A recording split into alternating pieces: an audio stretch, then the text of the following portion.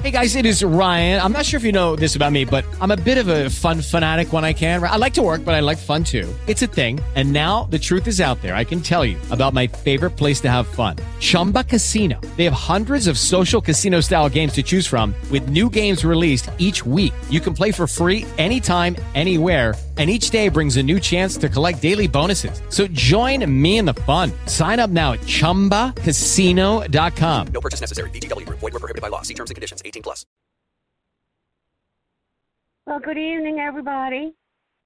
Welcome to Signs, Wonders, and Miracles. We're going to be teaching out of Acts 21 and Luke 8, and we're going to be talking about some demons and devils, those little hooligans. Welcome to the program, Pastor James. Well, thank you. That's a good way to refer to them, too. That's exactly what they are, because they come to steal, kill, and destroy. And most people don't pay attention to that. They just say, oh, they're just little enemy. No, they came to steal, kill, and destroy. But Jesus said, I came to give you life and life more abundantly. All right, well, you go ahead and start it off with prayer, Dorothy. Okay. You really are stretching me. I'm just saying.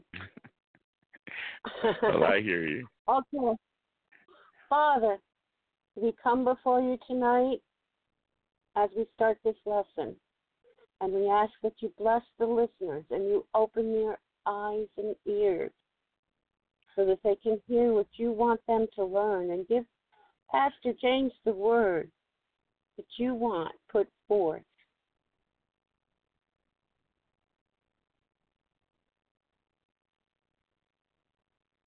That's all I've got. I just went blank. That's terrible. Father. Well, all right, maybe that's all we need. We never know. Only God knows. Well, I thank you for the prayer. Amen. And I'm glad you did that, because that gives us something else I want to talk about, how to get a miracle in your life. That's why it's called Signs, Wonders, and Miracles. And the way it is, I've just started teaching on this real lately about if you pray for others instead of praying for yourself, pray for others, then God does miracles for you. I had a lady call me today. She was in so much pain, and excruciating pain. And she wanted me to pray for her, and I said, no, I want you to pray for me. Now, that was a strange request, but I happen to know some things about the power of the Word of God. And so as she prayed for me and finished praying for me, I told the Lord, I said, now, she prayed for me. She did something for me. I asked you to do something for her, and God instantly healed her of her back pain. And it wasn't even a little bit longer than that. I've been sick myself because I think it was food poisoning. And as soon as she prayed for me, later on, within 1 hour, because sometimes miracles don't happen instantly. Sometimes they said, like the Bible says, and in the self-same hour, then I got healed from that food poisoning. Because, I was going through the route. I couldn't even look at food. And I'm one of the people that I like to eat. So anyway, as I say, I'm glad you did that, because now by you praying for me, then God's going to do something for you. They said if you give a prophet a cold glass of water in a prophet's name, you'll receive a prophet reward. Well, it doesn't always mean water.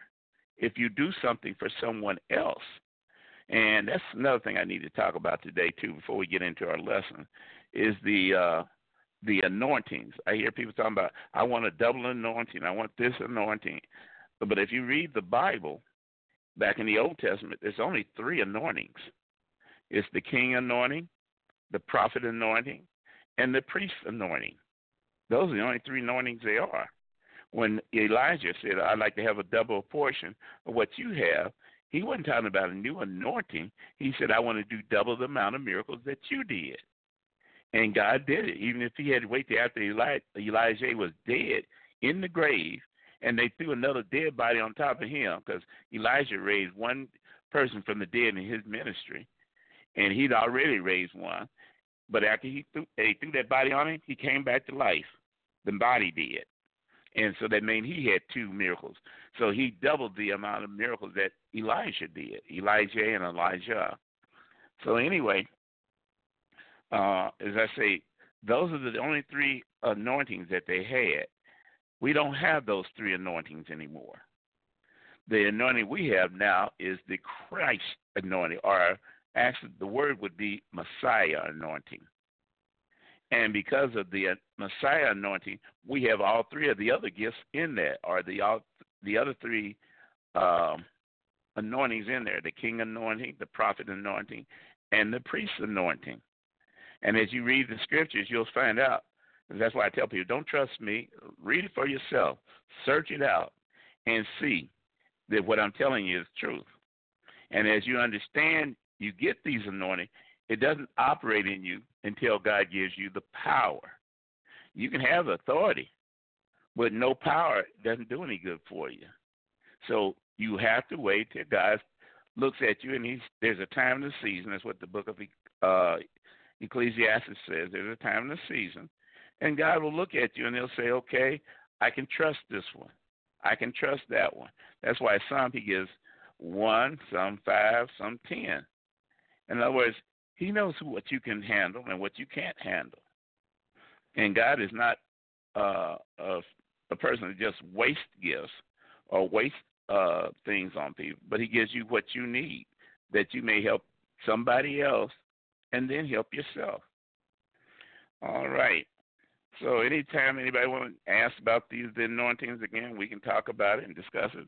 But right now we're getting ready to talk about Acts, the 21st chapter and the first verse. Acts, the 21st chapter and the first verse. And it came to pass, after we had gotten from them and had launched, we came with a straight course to Costco until the day following unto Rhodes, from hence Patari. Finding a ship sailing over to Phoenicia, we went aboard and set forth. In other words, they went to sailing. And when they had discovered Cyprus, we left it on the left hand and sailed to Cyprus and landed at Tyre, for these ships were unladed her burden. And finally, finding disciples, we tarried there 7 days, whom said to Paul through the Spirit that he should not go into Jerusalem. Now, why didn't the Spirit, talk to Paul instead of talk to the disciples?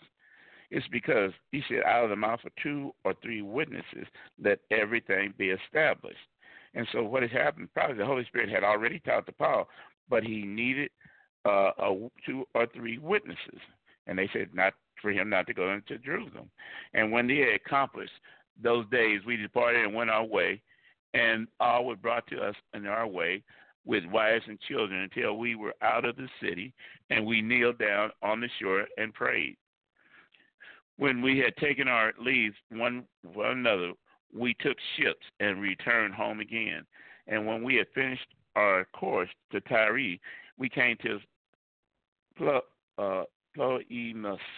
and saluted the brethren and abode with them for 1 day. And the next day we were with Paul's company departed and came to Caesarea. And when we entered into the house of Philip, the evangelist, which of one of the 7 that abode with us. Now the thing, the head or the title evangelist is a very important person, because the Bible tells us he who wins souls is wise. It didn't say the apostles the greatest, the prophets the greatest, but the evangelist is the middle one. And he's the one that helps hold the glue together with the pastor and the teacher. Because the evangelist, he goes in with the gifts that God gives him or her. It can be a male or female, or her. They're able to see things in the church, what needs to be corrected. They can see into a person's life and tell them, this is what the Lord said. You need to stop this. You need to do this. Or encourage you, as in you're doing a good job, and God wants to give you even more to do. In other words, that's why it's so important to have a true evangelist, not one who's going around and says, hey, I want you to get more money and all this. You got to give more money. No. God got all the money. There ain't never a dollar ever left this earth. If he wants somebody to give, he can give that person an unction in their spirit to give. But in the meantime, we need to know what does the message of God gives us, and we need to know day by day. That's why we have to have an apostle, prophet, evangelist, pastor, and teacher to teach us how to learn so we can receive. Let's continue on here. And the same man had 4 daughters, which did prophesy. A lot of people say, well, prophesy means preach. Actually, prophecy means prophecy. And when you start prophesying, that's when people get on fire. When you sit up there and tell the people, this is the gospel, give it to them, and then you start telling what God has for their life, that sets them on fire. As we tarried there many days, then came down from Judea, a certain prophet named Agabus. When he had came unto us, he took Paul's girdle and bound it his hands and feet, and said, Thus says the Holy Ghost, so shall the Jews of Jerusalem bind the man who owns this girdle, and shall deliver him into the hands of the Gentiles. And when they heard these things, both we and they of that place besought him not to go up to Jerusalem. They begged him and said, no, listen, don't go up there. Even the Holy Ghost is telling you what's getting ready to happen. Just because the Holy Ghost is telling you something, it doesn't mean not to go there. What we're doing is going for God's glory. Whatever God wants us to do, be willing to die to obey God. But a lot of times we won't do that. Hey, Lord, tell me where I'm going to get my next meal at, where I'm going to get the next blessing at, what church is going to be open to me. But be ready to witness to the person who don't want to be witnessed to. And if it costs us our life, good, because you never know when that one person might turn around and get others saved into the kingdom. And it says, and when they heard these things, both we and they that of that place besought him not to go up. And Paul answered, What mean do you weep and break my heart? For I am not ready to be bound only, but to also die in Jerusalem for the name of the Lord Jesus Christ. Now, when he said, I'm willing, not only willing to die for the name, it meant the authority. I'm teaching people about the authority of Jesus Christ. He is King. He is Lord. He is the mighty one. And see, the world don't know that because we're hooked into a world system that is the veins. That's something I have to teach some other time, that the veins of this planet is hooked into our veins, which goes into our mind. So that's why when it says we are born into this world full of trouble, it's because the world system is full of trouble. God's system is one that operates from heaven. The earth system operates from the earth here. And the more we have been fed by the earth, the less we understand about the heavenly realm. And God is not going to give us power until we understand how to relate to him, to relate to others, and how to use the power. So then it says, and when they would not persuade him, we cease saying, the will of the Lord. We cease by saying, the will of the Lord be done. You notice they didn't put no if in there. A lot of times people are always talking about if it's God's will. If. We better know what God's will is. And after those days, we took up our carriage and went up to Jerusalem, and went with us a certain disciples of Caesarea, and brought them into Manson, son of Cyrus, an old disciple, with whom we should lodge. And when we were come up to Jerusalem, the brothers received us gladly. And the day following, Paul went in with us unto James, and all the elders were present. And when they had saluted him, he declared particularly what things God had wrought among the Gentiles by his ministry. The way you win souls is giving a testimony. Well, what has God did for you today? Well, he woke me up this morning. Yes, he woke all of us up this morning. But what has he done for you specifically? I used to be in jailhouse ministry.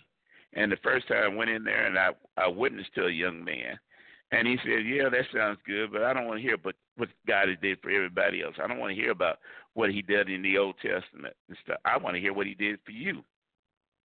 And when I started telling him my testimony, how God showed up in my place and stayed with me for 3.5 days, and I didn't eat no food, and I drank no water, and I wasn't hungry, and I wasn't thirsty. When God puts you into a fast, you don't go into that hungry and thirsty stuff.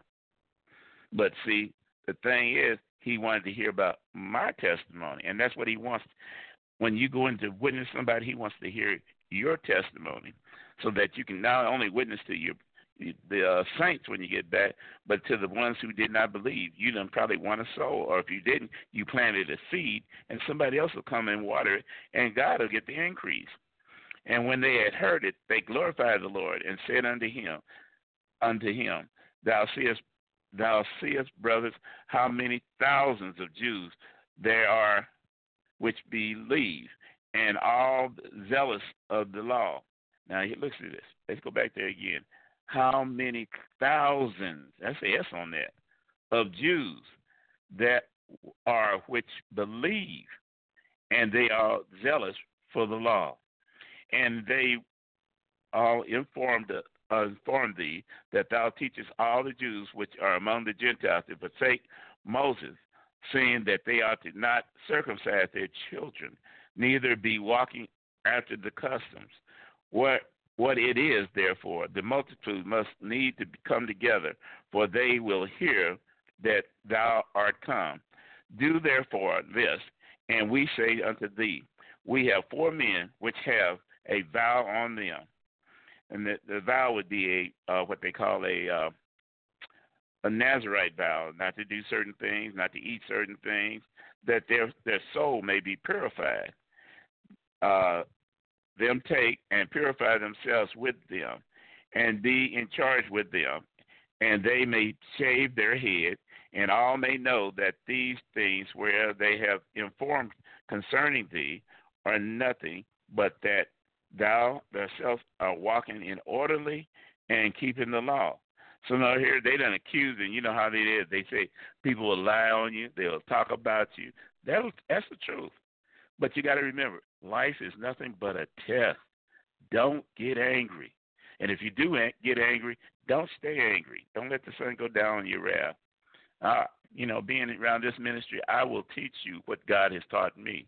And what is that? That his word will work if you'll work the word. And it says that touching the Gentiles, which believe, we have written and concluded that they observe no such thing, save only that they keep themselves from offering to idols, from blood, from strangled, and from fornication. Then Paul took the men, and the next day purified themselves with them, entering the temple to signify that the accomplish, or entered into the temple to signify that the accomplishment of the days of purification, until they offering should be offered in one of them. And see, in other words, when they said these 4 things, you have to go back into the book of Acts. I think it's around the 15th chapter, when Paul was asking, well, what should we teach the Gentiles about keeping the law of Moses? And he came back and said, now listen, now you won't get this unless you study Judaism. He was telling us you should tell them they need to observe the law of Noah. And what was that law? And that was right here, where it says right here. And if you go back, you'll see out of the mouth of 2 or 3 witnesses, let everything be established, that you keep themselves from offering to idols. Stay away from idols. And from blood. That doesn't. It means like you kill something, drain the blood out of that thing. Don't drink that blood. And from a lot of people overseas, they'll drink the blood of that animal. Or they drink the blood of the person they killed, figuring they're getting their power from them. But God told us, stay away from that. Don't do those things. And from strangled. In other words, things that have died of itself, poisoned.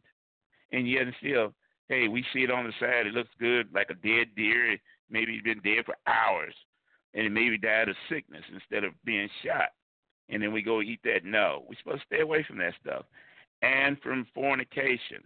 Now, fornication means usually a man and woman who are not married having sex outside of marriage.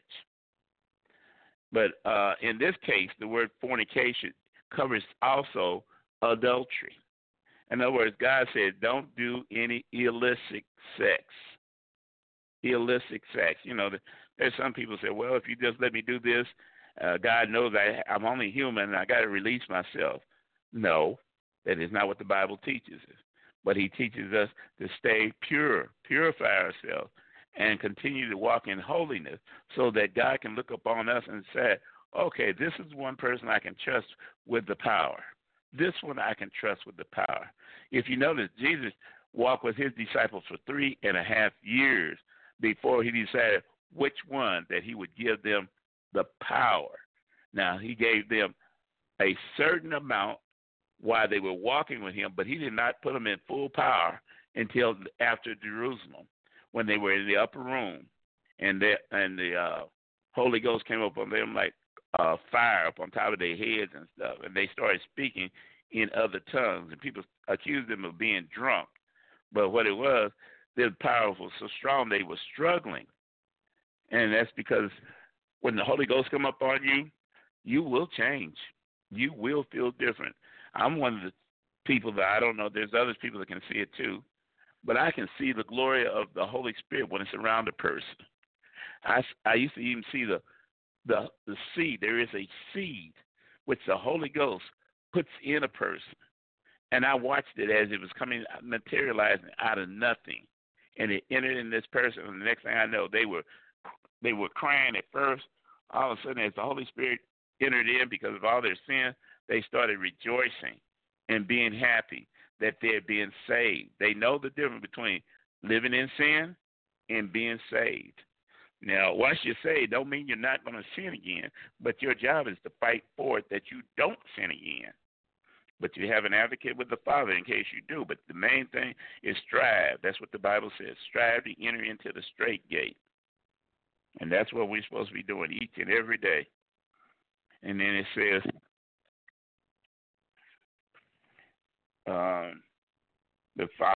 the day following, Paul went in with us to James, and all the elders were present, which is another thing of saying, listen, there are elders in the church, and everybody is under somebody's authority. And if you notice, where did Paul go to? Unto James. Why? Because James was in charge of the church. That was Jesus' half-brother, not James and John. This was Jesus' half-brother. God chose James to be in charge of the church, even though he was a Pharisee. But God knows how to turn us all and bring us through. And when he had saluted them, he declared particularly the things that God had wrought under the Gentiles by his ministry. The word Gentile means those who have no covenant with our God.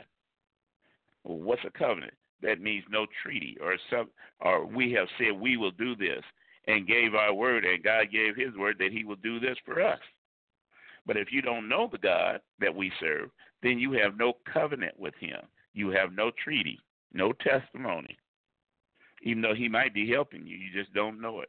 But once you know, then it puts you into a position of learning to depend on the Lord for everything instead of depending on yourself.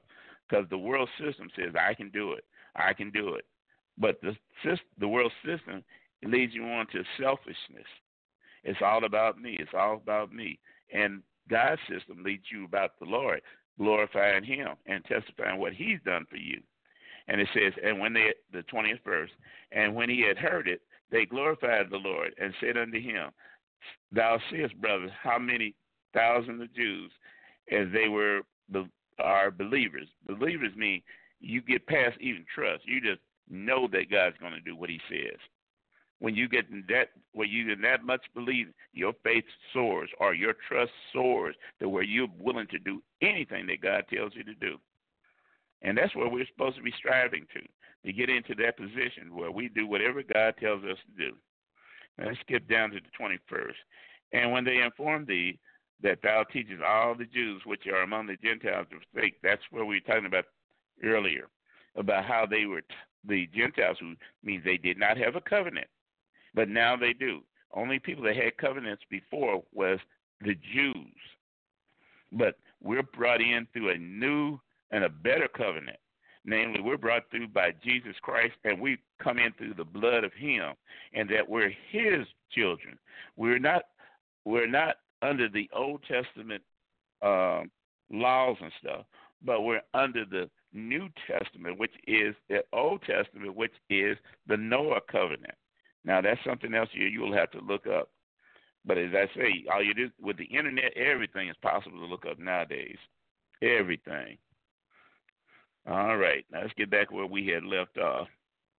Let's go to the 27th verse. And when the 7 days were ended, the Jews, which were their agents, and when they saw him in the temple, stirred up all the people and laid hands on him, crying out, "Men of Israel, help! This is the man that teaches all men everywhere against the people and the laws and the places, and further brought Greeks into the temple, and has polluted this holy place. For they had seen before with them in the city of Timucus a Ephesian, whom they supposed that Paul had brought into the temple. And all the city was moved, and the people ran together, and they took Paul and drew him out of the temple, and went forth. The doors were shut. And when they went about to kill him, tied him up to the chief captain of the band, and all Jerusalem was in an uproar. Now there they are, back in the uproar again. And immediately took soldiers and centurions and ran down into them. And when they saw the chief captain and the soldiers, they left beating Paul, or they stopped beating him. Then the chief captains came near and took him and commanded him to be bound with chains, and demanded who he was and what he had done. And some cried one thing, some another among the multitudes. And when they could not know the certainty of the turmoil, he commanded him to be carried into the castle. And when they came up on the stairs, so it was that he bore the soldiers. He was bored of the soldiers for the violence of the people. In other words, here they pick him up, they take him into the castle, and they looked at what he had been beaten by all these people. And then 36, it says, and multitude of the people following him cried, "Away with him!" And Paul was to be led into the castle, and when he had unto the chief captain, "May I speak unto you?" Who says, "Can thou speak Greek?" You know, they always said that old joke, "It's Greek to me," and I don't know where they got that idea from, but I guess it's been way back when. Or are thou not an Egyptian, which before these days made a uproar and led into the wilderness 4,000 men that were murdered? But Paul said, "I am a man which am a Jew of Tarsus, a city in Sicily, a citizen of no mean city. I beseech thee, suffer me or allow me to speak to the people." And when he had given him audience, or say, go ahead, Paul stood on the stairs and beckoned with his hand unto the people. And when they made a great silence, he spoke unto them in the Hebrew language, saying, well, we're going to go right on over to the 22nd today.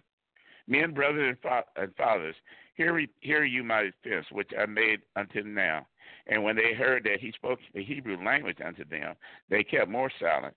And he said, "I verily am a man which is of a Jew, born in Tarsus, a city in Cilicia, brought up in the city at the feet of Gamaliel." That was one of the most famous rabbis at that time. Taught act according to the perfect manner of the law of the fathers, and was zealous toward God, as all of you are in this city. I persecuted this way until the death, binding and delivering and imprisoning both men and women. Back in the old days, they used to call it, instead of Christ or Jesus, they called it the way. So when it says, I persecuted this way, that was the name of the organization back then, the way. And then he said in the 5th verse, and he said, also the high priest does bear me witness that all the council of the elders from whom I received letters unto the brothers and went into Damascus to bring them which were bound into Jerusalem to be punished. In other words, Paul is giving his testimony, how he was against this, what they call the way. But he was taught by one of the best rabbis you can talk to, and that was Gamaliel. And he taught the perfect manner of the law. In other words, he taught him to look, not just look at the law and just look at it, but he learned how to discern what does the law really say. And that's what Jesus was here doing, trying to teach us what does the law really say and why is it there. But most people, they want to be religious instead of having an understanding of what the law says. To give you an example, there's a book called Ephesians, and in there it talks about not to be drunk into excess with wine. And so most people think that, oh, that means you don't supposed to drink. Well, first of all, you have to find out what the word wine means. It does not mean alcohol. What it means is the word. Now, wait a minute. How do you get that? The Bible interprets itself. You'll look it up. You'll find out that in this case, the word wine means the law. And so when it says to be not filled with wine into excess, it wasn't talking about alcohol. It was talking about not being so legalistic that you miss the understanding of the law. That's why Jesus, he taught in parables. And in the parables, he had to come back and explain to them who had ears to hear and eyes to see and to have an understanding. Because with all you're getting, the Bible says get an understanding. Because God hides things. And even when he gives you something, you look at it, you need to look a little deeper. Because, as I said, he hides things. But he wants somebody that's hunger and thirst after righteousness. But here's Paul said, yeah, I used to be the one that persecuted these people. That was the 5th verse. Now it says in the 6th verse, and it came to pass as I made my journey and came nigh unto Damascus about noon, suddenly there shone from heaven a great light around about me. I fell upon the ground and I heard a voice saying unto me, Saul, Saul, why persecute me? And I answered, who art thou, Lord? And he said unto him, I am Jesus of Nazareth, whom you persecute. And they that was with me saw indeed the light and were afraid, but they heard not the voice of him that spoke to me. And I said, what shall I do, Lord? And the Lord said unto me, arise, go into Damascus, and there shall come unto thee, shall be told unto thee all things which are appointed for thee to do. In other words, he said, here is my experience with the Lord. I'm going down to persecute the people. All of a sudden, the people that was with me, this light shined about me. They didn't hear the voice, but I did. And the voice was the Lord speaking to me and telling me what I got to do and what I must do to help that his glory may be brought forth. And the reason that happened, because back in the Old Testament, not the Old Testament, but back in the early part of Acts, you'll find that there was a man named Stephen, and he was getting stoned, and Paul was the one who gave him permission to kill this young man. But yet and still the young man said, Lord, lay this charge not to them. In other words, he said, forgive them, because they don't know what they're really doing. They're killing the messenger because of the message. And yet and still, Paul didn't change then, but he went on that road to Damascus, and that was his change. Yes, Lord. And it says, the 11th verse, it says, when I could not see for the glory of the light, being led by the hand of them that were with me, I came into Damascus. And one Ananias, a devoted man according to the law, having a good report of all the Jews what dwelt there, came unto me and stood and said, Brother Paul, receive thy sight. The same hour I looked up upon him. In other words, when that light had hidden Paul, Paul went blind. He couldn't see nothing. But here God had sent a prophet, Ananias, a devoted man, to him that was walking in the law, but he had an understanding. That's what gave him a good report. And he laid hands and prayed for him and the same hour. See, miracles don't always happen instantly. Sometimes it might operate in the same hour. But, hey, it's still God. And then it says, And he said, the Lord of our fathers has chosen thee, that thou should know his will, and see the just one, and should hear the voice of his mouth. And thou shalt be his witness unto all men of what thou hast seen and heard. In other words, God the Father chose Paul before he was ever, or his name was Saul back then, before he was ever born. And now here he's going through a change of life that he got to find out who the just one was, Jesus, to hear his voice, hear the voice and of his mouth, and become a witness. That is Hebrews 5th letter, thought, speak, action. In other words, here it is. God done told Paul, giving him the plan, and then he heard the voice, and then Paul went into action. He became one of the greatest apostles that we have ever had, besides the ones that Jesus has sent now. They're getting greater. Why? Because greater works shall you do. That's what God said. Everything is going to get greater in the end.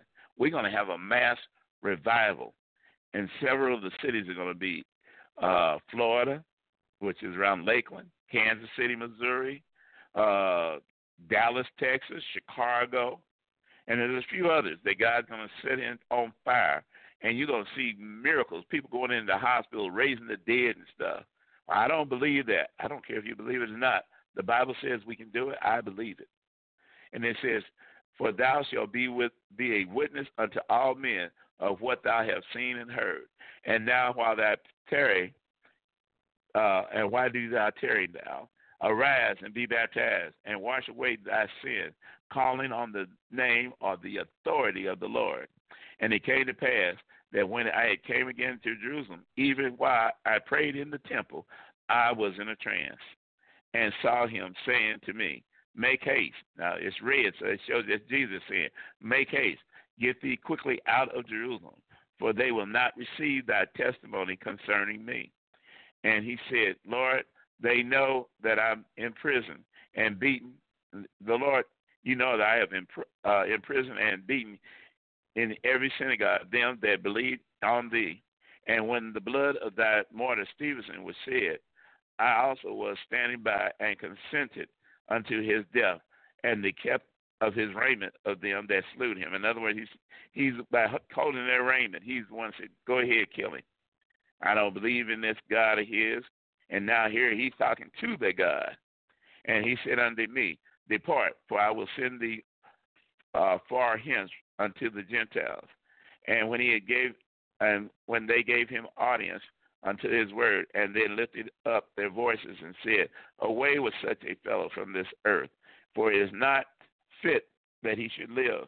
And they cried out and cast off their clothes and threw dust on their head. And the chief captain commanded him to be brought into the castle, and bade that he should be examined by scourging, that means beating.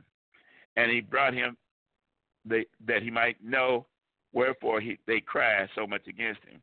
And when they bound him with thongs, Paul said unto the centurion that stood by, is it lawful for you to scourge a man that is a Roman and uncondemned? Oh, you should have seen that man then, the centurion. He got scared, because if he's a Roman, that means he's a citizen of Rome, and he's under the protection of Rome. And here you are beating a man who has not been convicted by Rome. And so the condemnation can come back upon you. Then it says, and when the centurion heard that, he went and told the chief captain, saying, take heed what you do, for this man is Roman. And the chief captain came and said unto him, tell me, art thou a Roman? He said, yes. And the chief captain answered, and with a great sum obtained I my freedom. And Paul said, but I was born free. I was born a Roman. And straightway they departed from him, and which should have been examining him. And the chief captain, which was also afraid, for he knew that he was a Roman, and because he had bound him, in other words, he investigated and found out, this man's a Roman, I'm going to be in trouble on the morrow, because he would not known of the certainty wherein he was accused of the Jews, he loosened him from his bonds or bands, and commanded the chief priests and all the council to appear, and brought them and Paul down and sit before them. Well, there's so much to learn about these things, about signs, wonders, and miracles. How here's Paul getting beat, and out of nowhere, here comes the chief of the Roman guards come down to save him. And then the Roman guards found out exactly that he is God orchestrates everything. There is nothing that God doesn't orchestrate. And that's why I tell people all the time, just because you don't see God don't mean he ain't around. Just because you don't feel God doesn't mean he ain't doing something. Just because you think that God should do something a certain way doesn't mean it all the way. God can do anything he wants except fail. We're going to go into Luke, the 8th chapter. Let me turn over there. And if you have any questions about what I just read or about something about the Bible, give us a call. Dorothy, will you give them the number and stuff? The call-in number is 646-595-4784, and press the number 1, and I'll know you have a question. All right. You really want my name to be Mary. You keep calling me Mary. I'll have to look at that. I hear you. If I was you, I'd check about your family background. I bet you somebody wanted to name you Mary after somebody in your family. That does happen sometimes. I wouldn't doubt it. My grandmother's name was Mary. But then my grandfather married someone else after she passed. And then I am actually named after my 2 grandmothers who were alive when I was born, Dorothy and Eve. So, but yes, there is a Mary in my family. Usually when the Lord has allowed me to make a mistake like that, he's usually trying to tell me something. And usually it's somebody that was supposed to be named that, but their name wasn't that. Okay. And if you look up Mary, 702 has a question. Okay. Area code 702, your mic is open. 702, did you mute your phone? Hello. There you are. Hey, how you doing? All right. Well, I'm pressing forward. I have the day off, so I said let me tune into the broadcast tonight. Oh, that's great. I've been listening. Yes, sir. I've been listening. This is some good stuff here. Lots of material. I haven't been in those books in a minute, so going back over is doing me some good. Amen. Yes, sir. I had a question. I'm still processing, so not really about the teaching so far, but so okay. I am, as you know, I'm a spirit-filled believer, and still walking with the Lord. I'm feeling pretty good. The Lord's working on me with some things, but I feel like He's with me. We're progressing. I just don't. I know I have the Holy Spirit. I've been told by several ministers I do have it, but I don't feel like I'm really tapped into the gifts God has put in me and the operation of the Holy Spirit and moving through. And I don't mean like performing, big miracles like healing broken bones or anything like that. I just even words of wisdom, words of knowledge. I'm not sure even how to go about operating like that. Okay.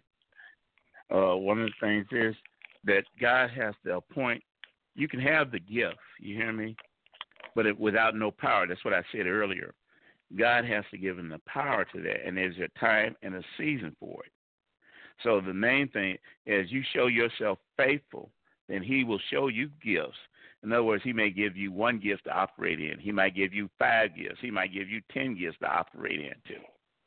But the thing is being faithful over what he gives you. And then as you show you're being faithful, because it's not I've been walking with the Lord for a year, I've been walking with the Lord for 10 years. It has nothing to do with time. It has something to do with when God looks upon you, and the word is, and he remembers you. And he looks upon you and he says, I want to give my son this. I want my son to walk into that. I want my handmaiden to walk into this thing here. And it's nothing but a test. It's nothing but a test. We're here to fight against the kingdom of darkness, and because of that, it's just like a chessboard. You got one side for good, one side for evil. The side of good is where we're at, fighting against the side of evil. And they're dedicated just like we're supposed to be dedicated. Now, you heard what I said. We're supposed to be dedicated, but a lot of times we'll fall backwards when things get rough.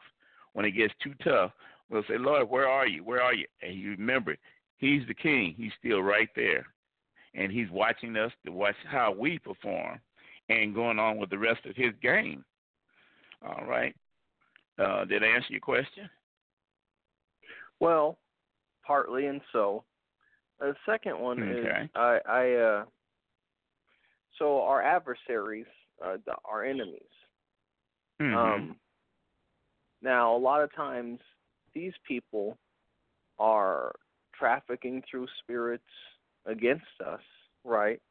Yeah. And also, in like testimony, I've heard an evangelist, John Ramirez, say about how he would purposely, in his spirit, would go out and he'd be flying over neighborhoods trying to put curses on them and trying to find Christians to go and, defeat the ones that he could, working for his side. How can I, as a Christian, I've also heard many of the big servants of the Lord talk about how they also, through the Holy Spirit, operate, either going into the different spiritual dimensions and doing this or doing that. How do I, my own self, as a believer, through the Holy Spirit, gain that operation? Okay. Now you have to go back to 1 Corinthians, the 12th chapter. And when you get there, you'll find out it says the Holy Spirit says he operates as he will, not as you will. In other words, you don't choose. God chooses you. He chooses on whom he wants to have give a power. See, a lot of times we don't want to go through nothing. But look at Paul. He got beat. He got thrown in jail. He got lied upon. But a lot of us, oh, Lord, I already did that for a while. It's time for me to graduate to do something different. No. Until you pass the test, you'll go back through that test over and over again. It's just like going through grades in school. If you get stuck in the 5th grade, you'll go back through that 5th grade until you pass that 5th grade. And that's the thing is, you don't choose to have the power. God chooses. And that's why I said, severally as the Holy Spirit will. Right. So you can't get it on your own. That's what I was teaching about earlier about the veins of the earth. Now, I didn't really go into much teaching, but the veins of the earth is like an invisible line. It's like ley lines, and they're hooked to us. And until we continue to strive to break those ley lines off of us to where we're connected to the heavenly realm. That's what the Holy Spirit is. He's the beginning of the architect. That's why it says Jesus is the author and finisher of our faith. Faith means trust. It means when I can't see what's going on, I still got to trust God. When I don't understand, I still got to trust God. When I feel that God should do something, I still got to trust God. And he knows how much we can take. That's why the Bible says, he'll never put more on us than we can stand. So every time, I know when I was in the military, the sergeant used to tell me, I said, Sergeant, I can't go no further. I'm tired. I can't go no further. He said, you can make one more step. You can do one more. And I forced everything in me to do that one more step. And he said, now you can do one more. Every time I kept saying that's as far as I could go, he would say, you can do one more. And after a while, at that time, I didn't understand it. But by making me push forward, I was so strong that when it came to time to pass the test, we had a test afterwards. I ran that test so fast, it wasn't even funny because I had that extra strength of doing one more. Now, we're saying, well, that was just a test. Yep. But when I got over in the war zone, that's what saved my life. I was able to outrun the enemy when they were chasing us. We messed up. We set up an ambush, and the ambush got us. But I was able to keep on running and was not tired because here's my sergeant who kept telling me, you can do one more, one more. And that's the same thing with the Bible. It tells us, don't worry about it. God's got us. We can do one more, just one more. We can fight through. And after a while, when you get to your position where you're supposed to be, and it's your time and your season, you got to remember, time and season. When it's your time and season, then you'll be strong enough to help somebody else and tell them, you can make one more. You can make one more. Now watch how I beat up the enemy. And you'll be thinking, oh, I want to be able to do that like he's doing or like she's doing. That's because you had to do one more to where you don't get blotted out thinking, I can't do it no more. The devil's going to whoop me. I did everything I can. The devil, no, you can take one more. And it's just like, I use human analogy because this is what we're used to. Yes, sir. Like I had to fight, right? If I gave up because I seen there was 5 guys, and I'm thinking in my mind, I can't whoop all 5 of these, then I've already been defeated. But I get up and say, I don't care if I have to fight all of them, and then if I get kicked down, I'm still going to spit on them to let them know it ain't over. And that's how you have to get into the fight. That's how you have to get into the scriptures. The Bible teaches us the same thing that God has said. He made us in his image and his likeness. God doesn't quit. That's the bottom line. He don't quit. When you think that he's finished, God is just beginning. That's why I tell people, don't give up. A winner never quits. That's the bottom line. He never quits. He don't even think about quitting. He don't think about, well, I got this fight, but I got through this one. The next one's, maybe it'll be a little easier. No, the next one's going to be rougher. So get back there with that one and start whooping on that one until you get overcome that. That's why it says overcomer in the book of Revelation. We got to fight until we overcome. Then we move to the next step. So the word is what you use. Like, lady, as I said, pray for me today. I started praying scriptures for her, and as I prayed the scriptures, her back got healed. That's what I'm trying to tell y'all. Don't quit. Find you some more scriptures. I looked down this word, and there's over 793 words in the Bible. 793,000, that's what it is. And look, every word is a powerful weapon if you know what to do. Step by step, inch by inch. Did I answer your question? You did. I just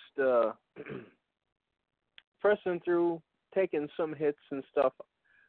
Just what had been bothering me was just, I've been a believer for some years now, and it just, seems sometimes some people, I don't want to call them baby Christians, but newer believers will come in and within a year or two seem to have working of miracles and operations.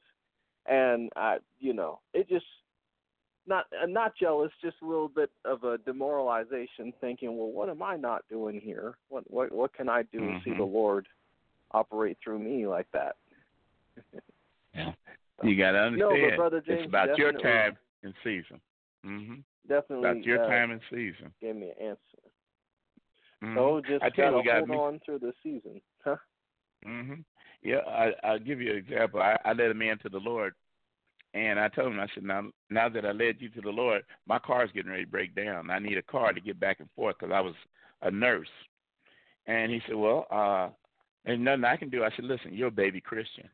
And I know secrets. And the secret is a baby Christian can pray for something and God moves faster for them because they are a baby. I said, I want you to pray for me to get a car. He said, well, I don't know how to pray. I said, I don't care if you don't know how to pray. Just talk to God and ask him to get me a car. And he said, okay, I'll do it, but I don't understand. I said, you don't have to understand. I said, just ask him. As he asked the Lord for a car, I saw the keys falling from the heavens, fell into my hand. I said, I got it. It's a General Motors car. And he's looking at me like, what do you mean? I said, don't worry about it. I drove my car home, and as I drove my car home, my car broke down about a block from my house. It wasn't going no more. It was over with. I went to a friend of mine, knocked on his door, talked to him right quick. He took me to a car dealership. Every car dealership was closing. I get to this one, and I said, I see that car over there. It's a General Motors. Can I take by that? He said, I'm getting ready to close. And he said, no, that one's getting ready to go to the junkyard. I said, I don't care. It's a General Motors. It's what I saw in the vision. I didn't tell him that. I said, I want that car. He said, well, look, go drive it so you can see what I'm talking about. I started that engine, man, and it was sounding so bad, made me want to shoot the car. And so I still went for the ride and went around the block, and as I was thanking God for the car started smoothing out. I brought it back. I said, don't sell it to nobody. I'll buy it from you tomorrow. He said, okay, I'll sell it to you for $200. It was worth way more than that. I bought the car for $200, and the car ran good for me. But it was timing and seasoning. I had a baby Christian pray for me, and that opened up a door for him to let him know that God heard his prayer, and I brought the car the next day to his house to let him see by his prayer. So that's why I'm saying, just because a baby Christian gets something done, that's because he is a baby Christian. But you got to remember, you still got to go through the test, and your test don't end in no 10, 20, 30. Moses went through the test for 80 years before he got what he was doing. All right. Any more questions or comment? No, that's all I had. Unless you say something that catches me off guard here in this teaching, I'm good. Okay. Well, thank you, brother. And hope to see you at church Sunday. Oh, that's right. You're working now, Dave. Yeah. But I know the Lord is blessing you. And I know you said you're getting ready to get another job, right? Yeah, what they did is I missed their call today to find out a start date, but I'll get them tomorrow. So Amen. Lord granted it to me. I was still going to stop by, though, and just had to work out. Amen. Well, we appreciate you because you're helping with our praise and worship music. So that's I see what happens in the absence of my presence. I can't have that. Yeah. All right, brother. Well, yes, sir. You have a blessed day, and I'll talk to you later. All right. Bye-bye. All right. If there's anybody we do else have that another has a comment. question. Okay. Yeah. All right. Area code 352. Your mic is open.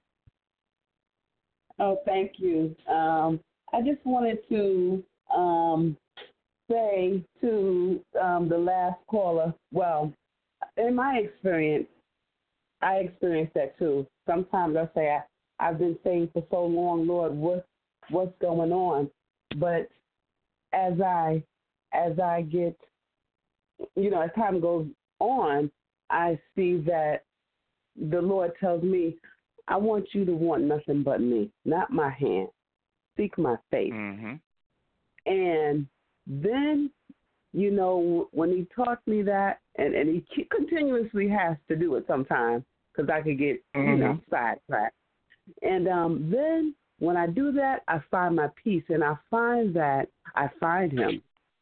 I have my peace. And I think that we all, maturer or older believers, that we do go through that. You know what I mean? And but I think that because we are asking the Lord those questions, I think that he will answer, because he knows that we're seeking, Lord, what am I doing wrong? Or, what more do I need to do? And he'll let you know. Just get closer to me. Closer to me. And it's so sweet, when you find that that's all he wants from us is to be side by side with him. Seek my face, and then, oh, boy, there's peace. One of the things about seeking God's face, and they got a book in the Jewish thing about seeking God's face. Once you do that and you start seeing God's face, you stop complaining. As long as you're complaining and you're saying, well, I'm not complaining. Yes, you are. As long as you're complaining, you'll never see God's face. You'll see his hand. That's what happened to the children of Israel. They walked around there seeing God's hand. In other words, he fed them, he clothed them, he took care of them and everything. But as far as moving into the miraculous, they did not, as long as they were not seeking God's face. Because once you stop complaining, you start to seek God's face. In other words, just like you're saying, he wants you to depend on him for everything and not, well, let me try this and see if God will do something. No, he wants you to depend on him so much that it's the word from faith to called trust. If God says, walk up to that rock and speak to that rock and then bring out water, then you're supposed to walk up to that rock and speak to the rock. But as you notice what Moses did, instead of speaking to it, he hit it with a rod. The water still came, but he didn't show God the trust that he should have. And because of that, he didn't get the chance to go into the promised land, even though he begged. But the main thing is when you see God's face, when you done said everything, whatever God you give me, like I was homeless for a while. And I told the Lord, I said, Lord, you know where I live. I didn't say, Lord, why am I homeless? Why is everything going wrong for me? Why is my family separated from me? I did not say that.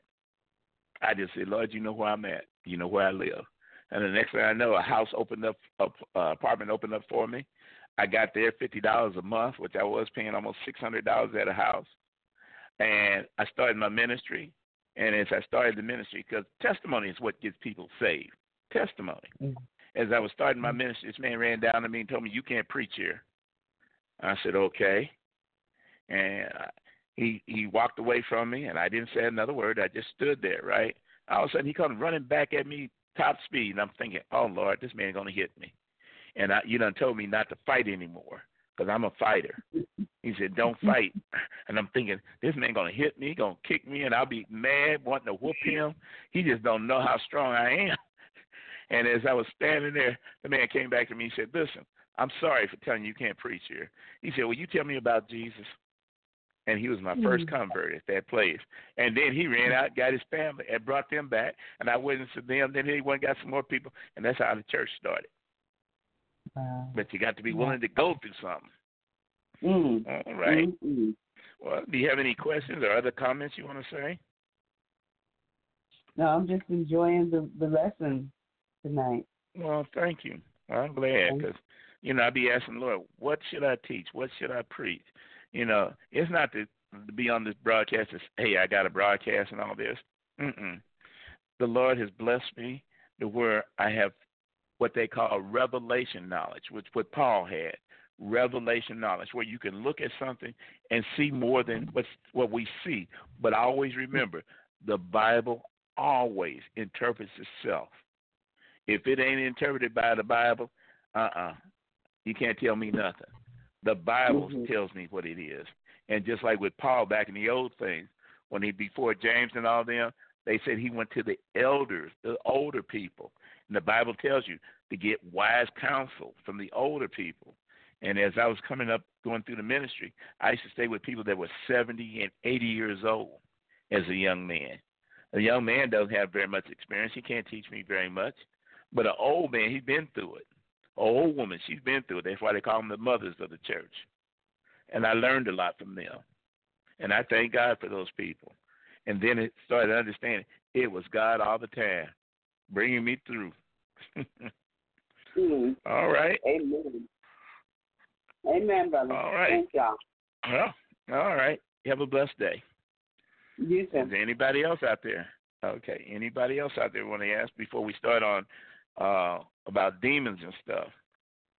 Because people don't realize witchcraft is getting more and more and more prevalent, especially in the world, not just in the United States, in the world. And the reason that we're going through so much defeat because we never learn how to understand or depend on what the Word says. We might quote a scripture, but do you really know what that scripture says when it says God judges among the gods? What does that mean, God judges among the gods? Or what does it mean, excuse me, that the Lord is my shepherd? My shepherd. What does that mean? Well, that means he takes care of this and that. What does it, excuse me, what does it really mean? You have to look what the Bible says. Man cannot live by bread alone, but by every word that proceedeth out of the mouth of God. Well, first of all, you got to find out what is every word. And every word is the Hebrew alphabet. Sometimes I teach on that. And with the Hebrew alphabet, there's a message in there. And the message tells you exactly how God operates. And if you operate in God's timing, his purpose and stuff, you will see the glory of God. All right? Let's turn to Luke, the 8th chapter, starting with the first verse. Unless somebody else got another call in. You want to give them the number again there, Dorothy? I got it back to Dorothy now. The number is 646-595-4784 and press the number 1. Now, it took me a little while to understand that telephone number you're giving us is the same number they had to call in. And so that means all they had to do is push 1. I didn't get there for the longest. All right. So just remember, you're already on the broadcast. She said it comes up with a question mark or something. What does it do, Dorothy? Yes, they call it putting up your hand. Like raising your hand because you have a question. So yes, the question mark comes up. All right then. So, all right. Let me continue on here about signs, wonders, and miracles, about demons and devils. There are a difference between demons and devils. Demons are the lowest form of the foot soldiers. The same thing as chess. You have your pawns. Then you have your second row of people that do warfare. Then you got another row that stands beside the king and the queen that does warfare. So it intensifies. And so they use the pawns, which are the demons. That's what they use first. And these demons, they cause you nothing but trouble. They'll get into your thoughts. They get into your body. They get into your family. They get into your friends. They're the ones that start the little ones that cause confusion. But then they have a bigger leader called devils. And then these devils tell them what they want them to do. And they don't like each other. They do not like each other. But they're afraid of the devils. Then above them is another set, which is called Satan's. They're afraid of Satan. And he's the one who controls the devils. And then above them is one called Lucifer. Now, he controls all the kingdom of darkness.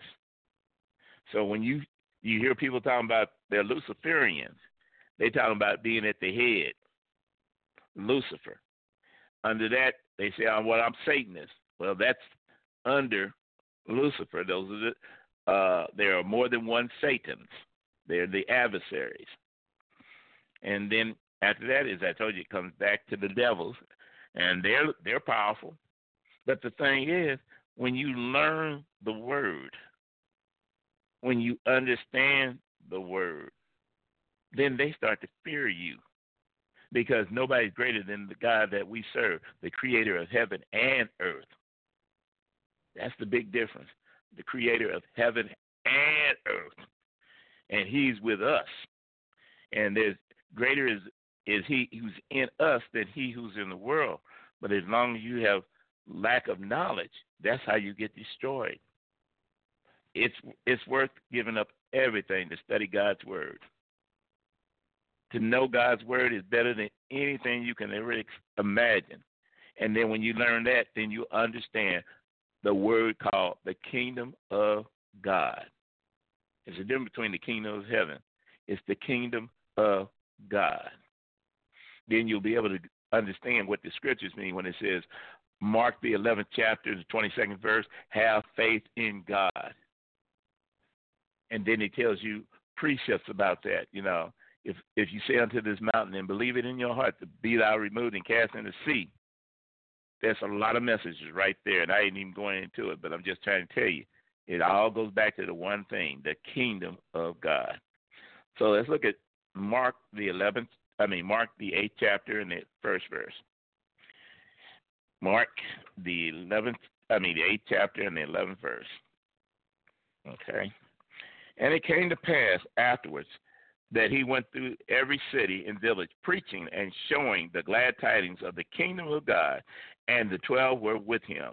Who are we talking about? We're talking about Jesus. He's teaching his disciples. He's showing them what they need to do about the kingdom of God. And certain women which had been healed of evil spirits and infirmities. Now, what is an evil spirit and what is infirmity? Mary, called Magdalene, out of whom went 7 devils. All right?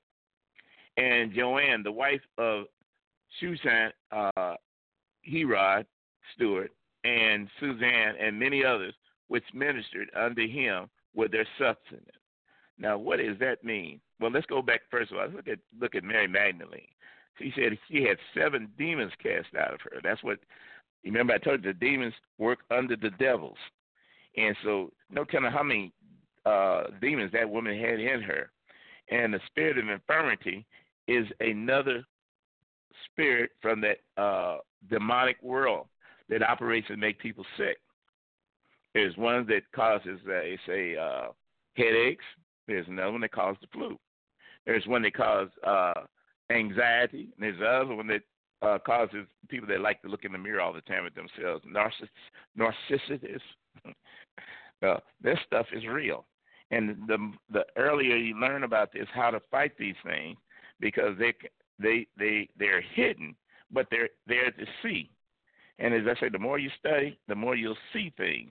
And then after a while, you'll look down here and say, oh, a certain woman. It made it clear. It's not just some woman. This is a certain woman who had been healed of evil spirits and infirmity. And then it goes down even more. It says, Mary, called Magdalene, out of whom went 7 devils.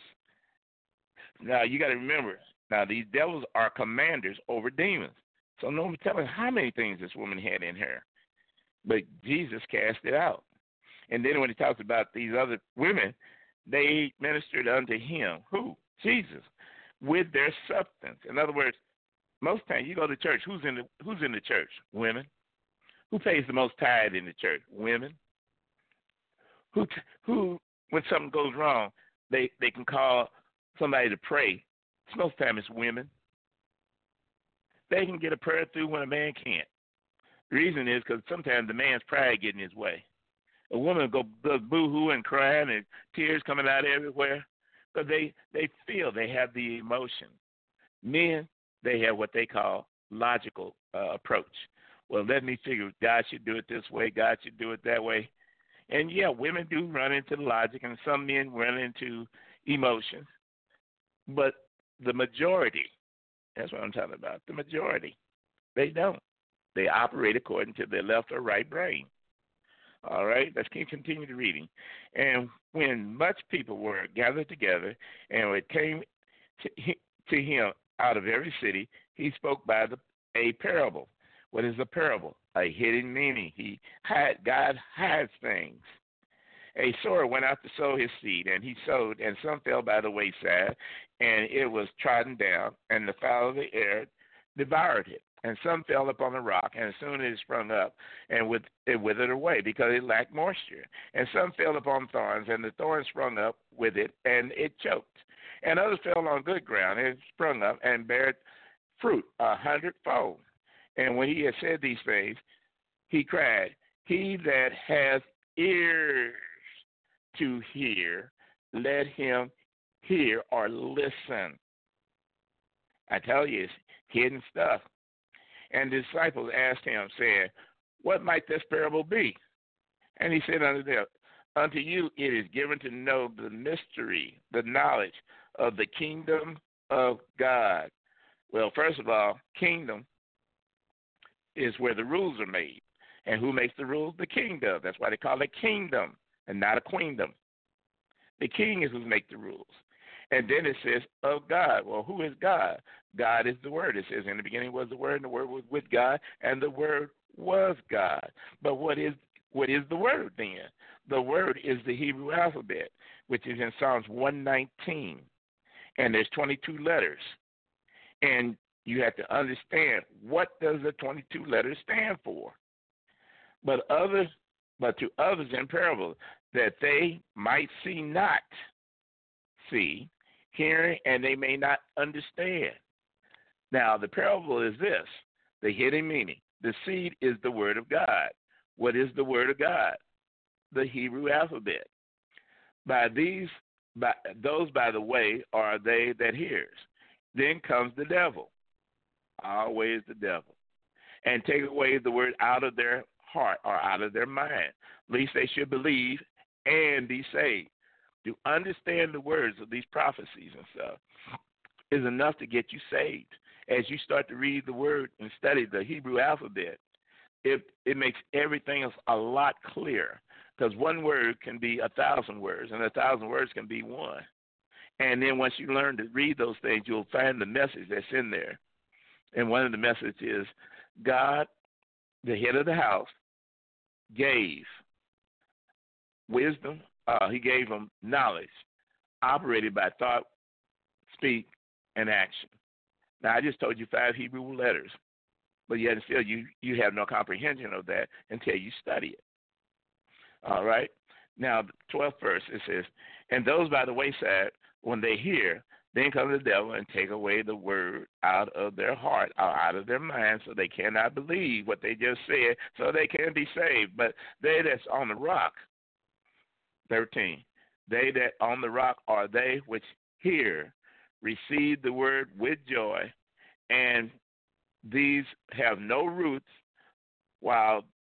which for a while believe, and in time are tested, or temptation they say, or tested, fall away. You're going through the test. Life is nothing but a test.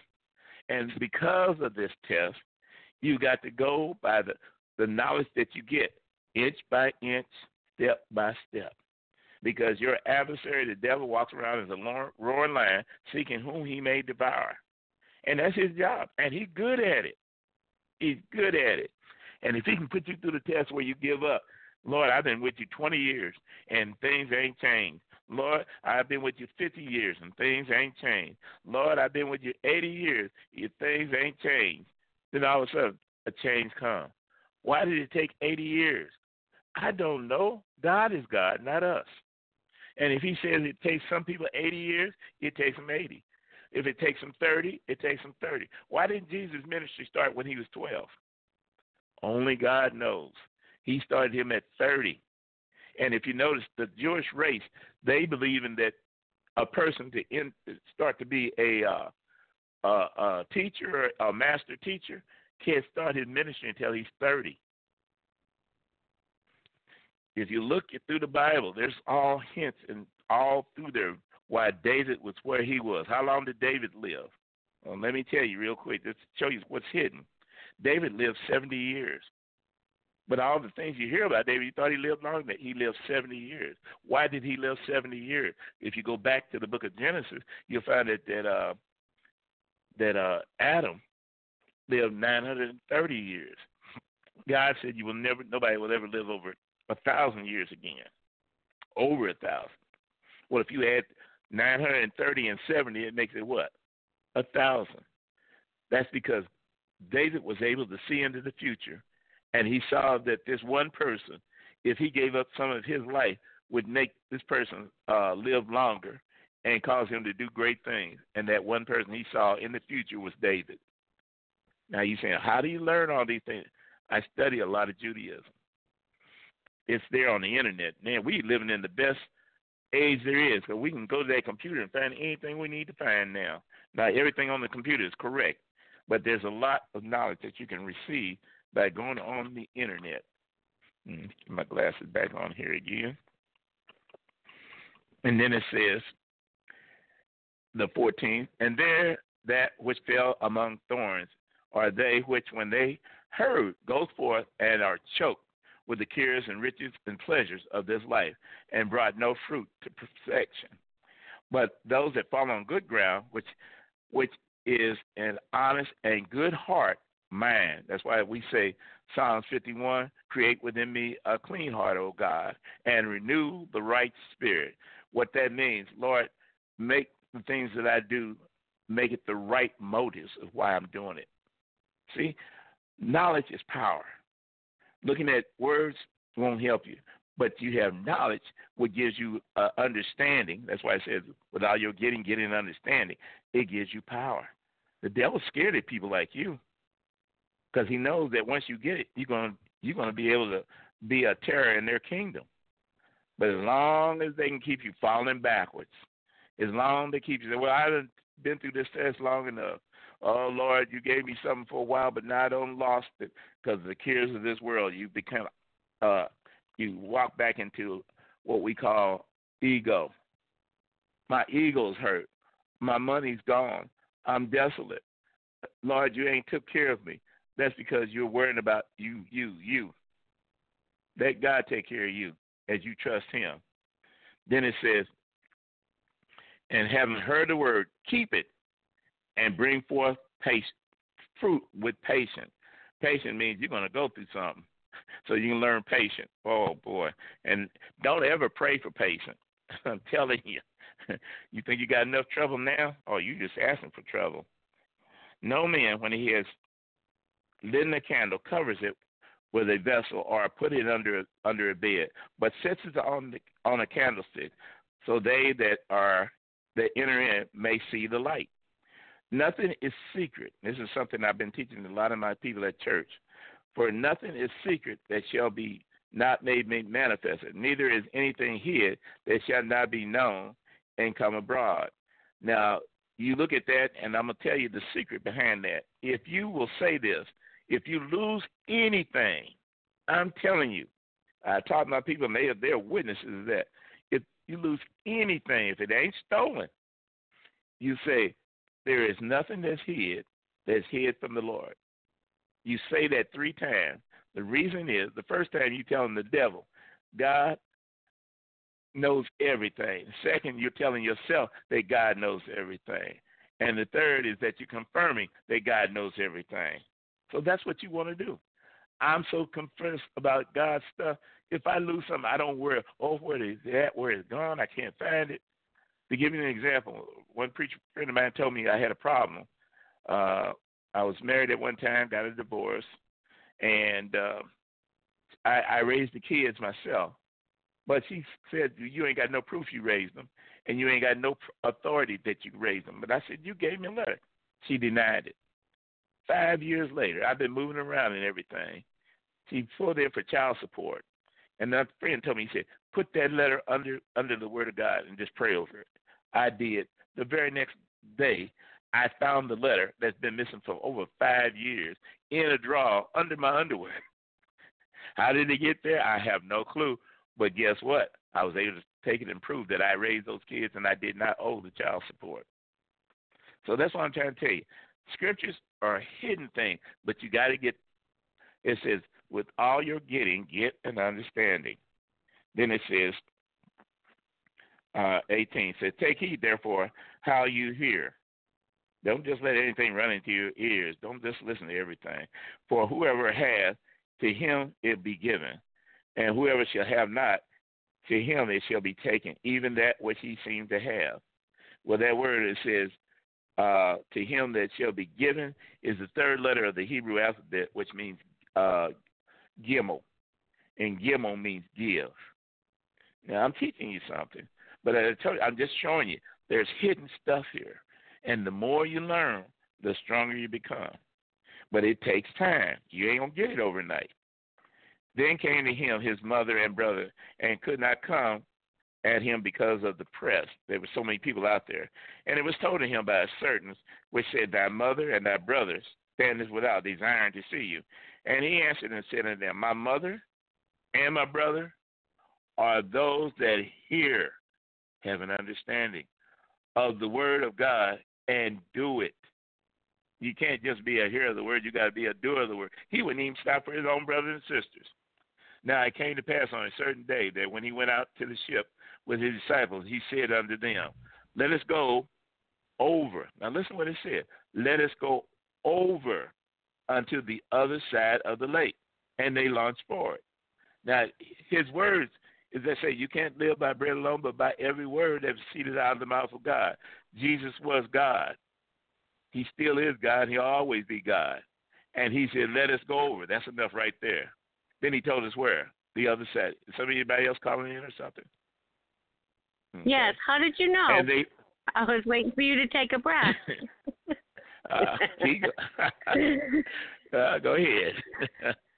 Okay. Area code 816. Your mic is open. Well, hello there. Hey, how you doing? I'm doing great. I just want to ask you what something. Can I? Oh, okay. Can demonic spirits read into your thought life? That is a good question. A lot of people always ask, can demons read your thoughts? Well, a lot of times, demons can suggest thoughts into your mind. And that's what makes people think they can read your thoughts.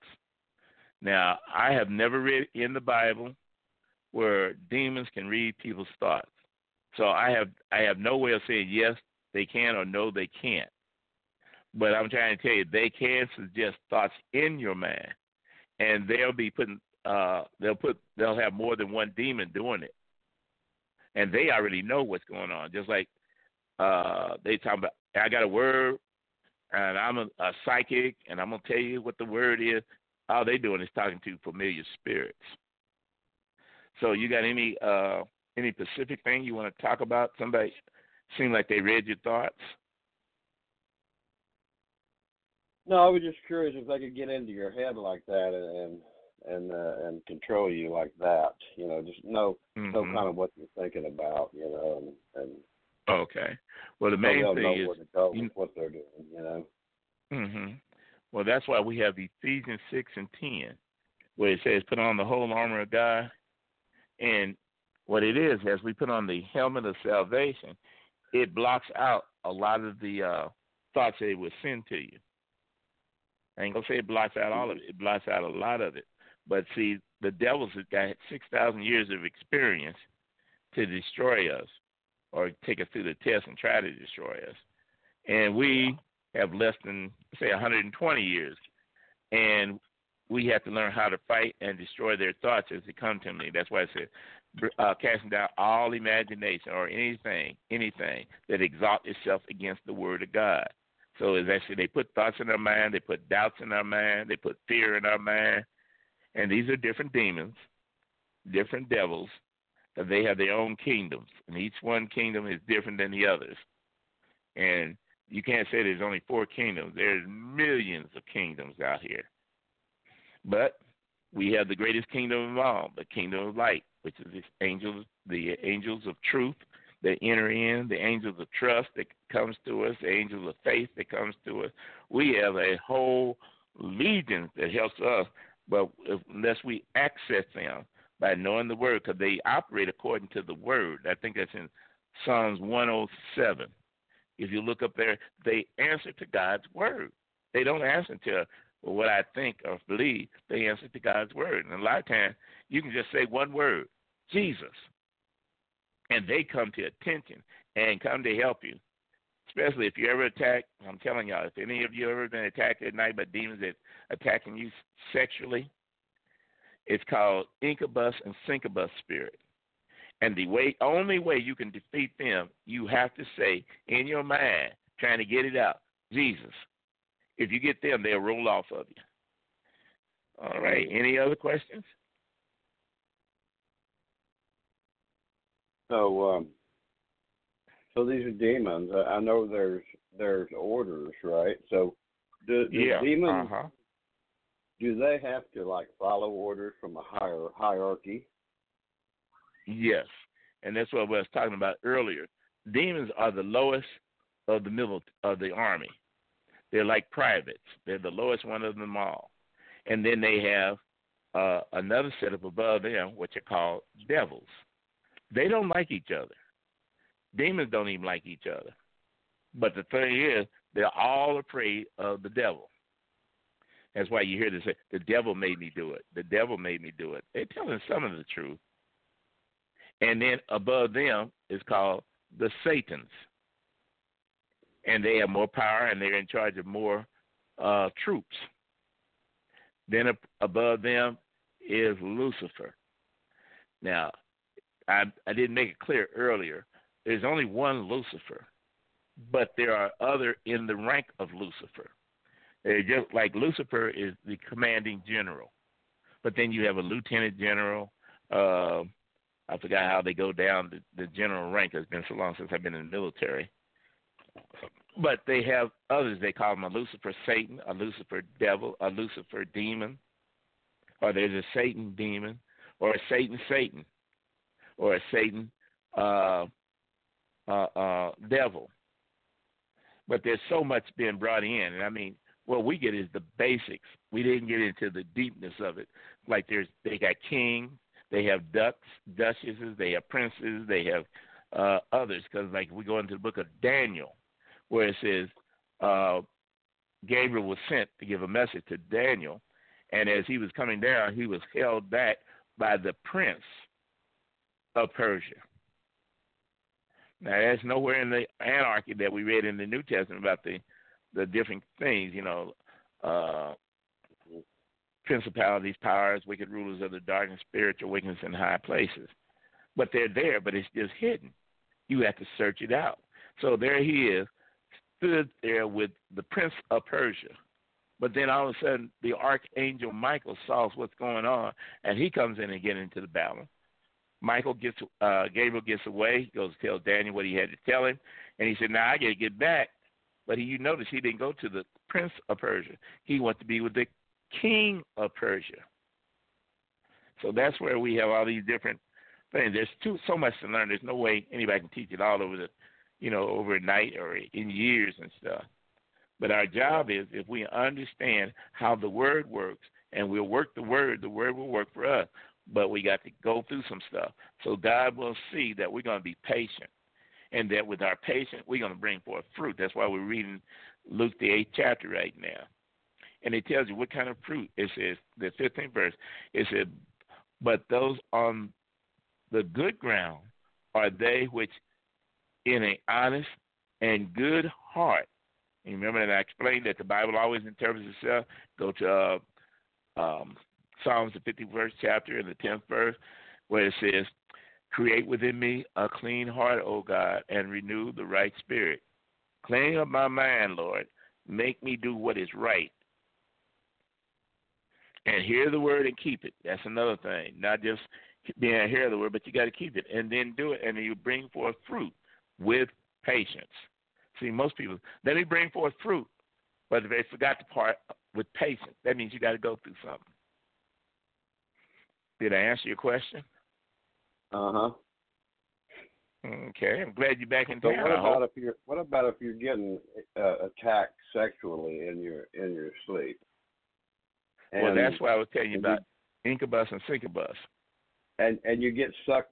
If you get sucked into that, what kind of a prayer would you pray, or what kind of repentance? How would you repent after something like that? Okay, you got to remember, you're being attacked, and the only thing that'll work for you, first of all, you got to remember, it's not. You don't take any condemnation for what the devil is doing to you. It's just like this. I take a bottle of whiskey, and I pour it all over your body, and I pour it in your mouth. Does that make you an alcoholic? No. No. Why? Because I'm pouring it on you. And that's what they do. They attack, they're attacking you. You didn't come looking for them to do these things. And the only thing you can do, so you don't have to repent, even if they get you into it, because that's what it is. It's just an attack. The only way you can stop them is you got to say, Jesus. no prayer or anything. You got to say Jesus. And once you say that, they will roll off of you. And they usually attack a person that's single or maybe married, living in another room and not having sex with their wife or husband. Those are usually the ones they go after. Very seldom I've ever heard a man or a woman who's sexually active with their mate get attacked with syncubus or incubus. I bet.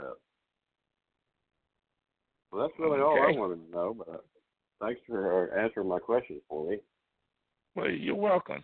As I say, anytime you feel like calling in. I tell everybody, call in, because this is the only way everybody learns, is by people asking questions.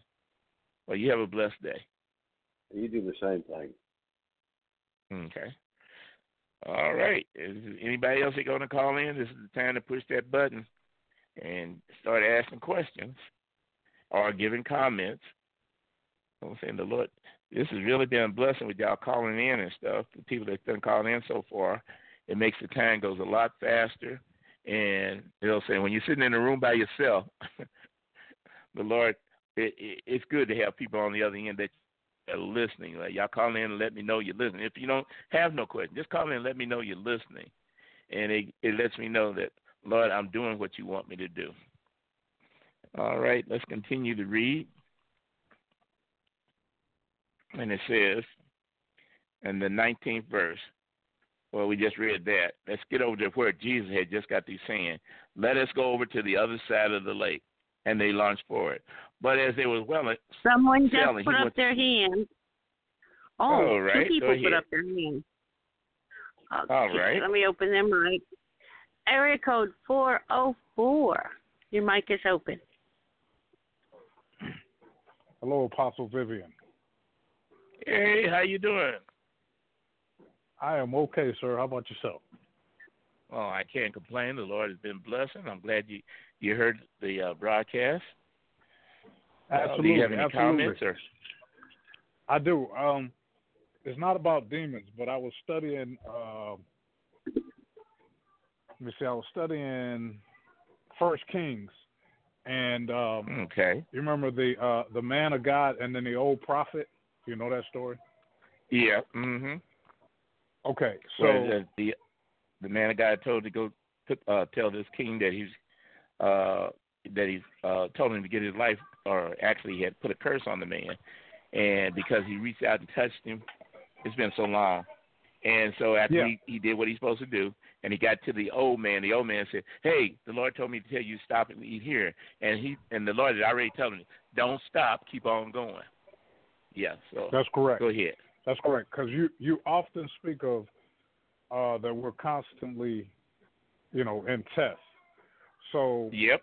When the old prophet talked the other guy into coming to his house and eating and drinking, that was a test that he failed, and he ended up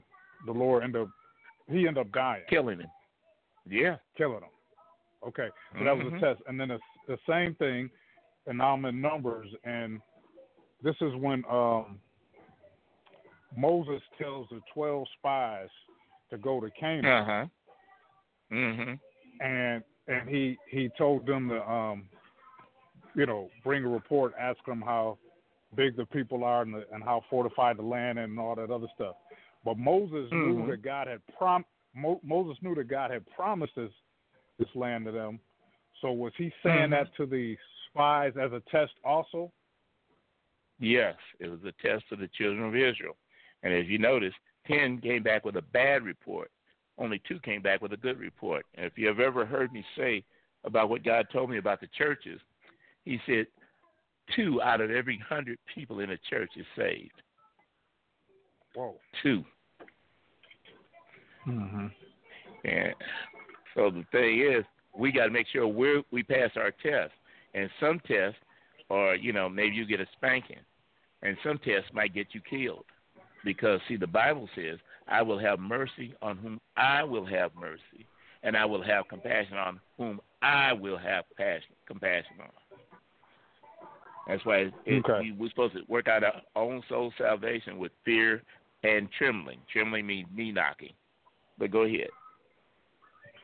Okay. And are we to understand that these tests actually came from God, or were they? Do you think they originated from, like in the case of Moses, or originated from the old prophet, or do you think that's something that God put on them to offer those tests, or do we know that by reading and studying? No, we will not understand that by reading everything, but knowing His nature. God's nature will tell you things, how did God operates and stuff. If you notice, before Job could even be tested, and that's what he was, God had to tell the devil to go test him. He said, have you not considered my servant, Job? Yeah, he got everything. But he was saying, hey, look, you want to test him? In other words, God was the one who did it. And if you don't believe it, you go back and read it, and it'll say down there, even though you moved me to move against Job without a reason. And he was talking to the devil. But he had to get permission first. The devil had to get permission first to test Job. And when he said, well, that test didn't work, let me try another one. And then when he said that other one, that's when the test really began. And then at the end, here's Job want to ask questions. Why? And then he said, okay, you want to know why? Gird yourself up as a man. Get up in front of me. You say you want to be as like me. Let me ask you a question. Where were you when I made all the stars and the angels sung together? Where were you? And then he kept asking him a lot of questions. And then Job said, oh, I don't know nothing. That's right. You don't know nothing. Okay. So based on the nature of God, we think that he's the one that originated those tests. That those tests were originated from God. Okay. All right. Well, thank you very much. I appreciate it. That's what I was thinking. But like you said, it doesn't necessarily confirm that in studying, but one would draw that conclusion. So I just wanted to check with you. I thank you for your time. Oh, thank you, sir. You have a blessed day. Thank you. Bye-bye. Okay. Okay. Is any other got any questions or comments? Did you say there's any more, Dorothy? Sorry, I unmuted her mic or their mic, and I didn't unmute mine. Yes, we have a caller, Eric, code 913. Okay.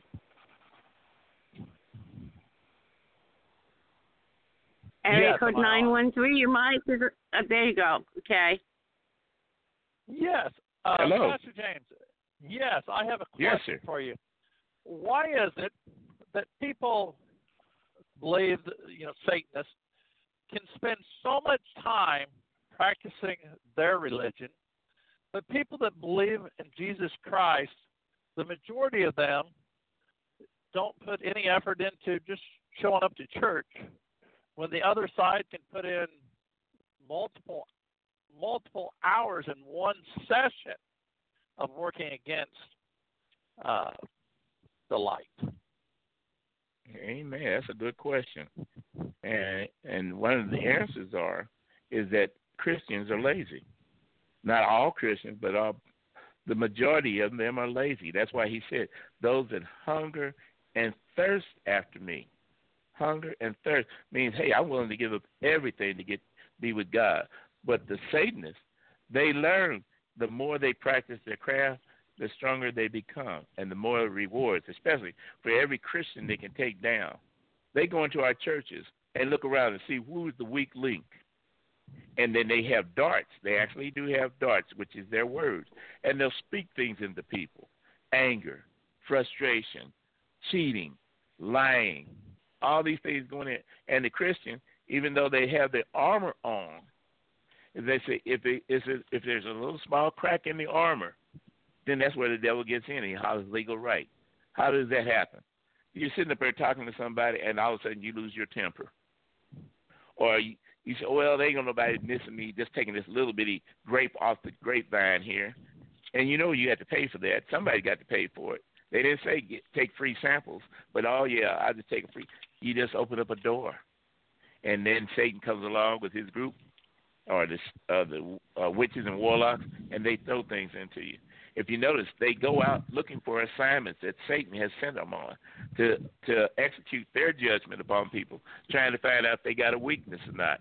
And like once time you get a curse put against you, as the witches do, warlocks do, that thing keeps bouncing back. As long as you're doing what's right, it can't hurt you.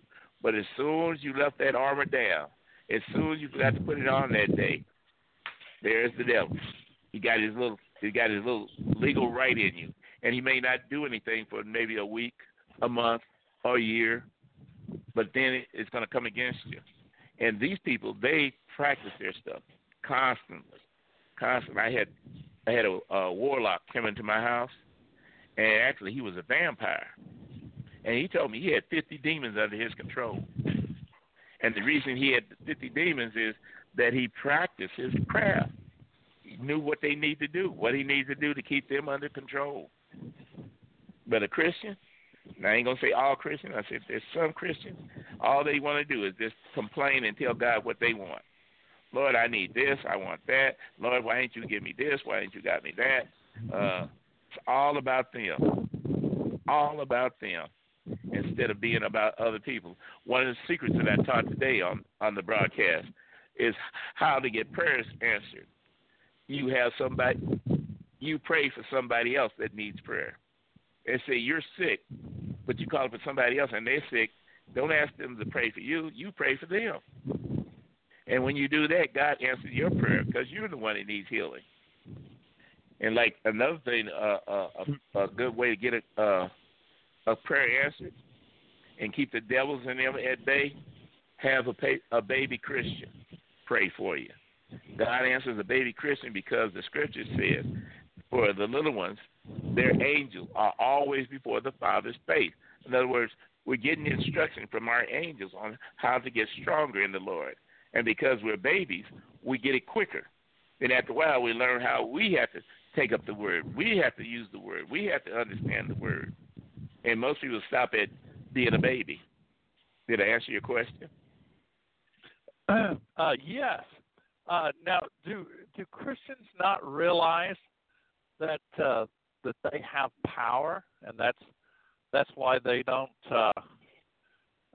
continue to work harder to gain strength and go to church and pray more and things of that nature? Okay. Well, most people, they don't have power. They have the authority, but it has to be like what I had said earlier. Like the people that went to Jerusalem, they already had the Holy Ghost, because in the book of Luke, Jesus said, "Receive ye the Holy Ghost," and they received it then. But they had to go to Jerusalem to be endued with power.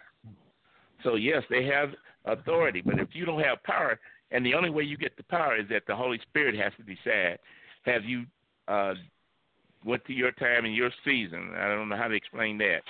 Your time and season. And then he decides how much power you get. The smaller your power, the smaller the warfare you're going through. The greater the power, the greater the warfare you're going to go through. But see, that's for you to be able to help other people.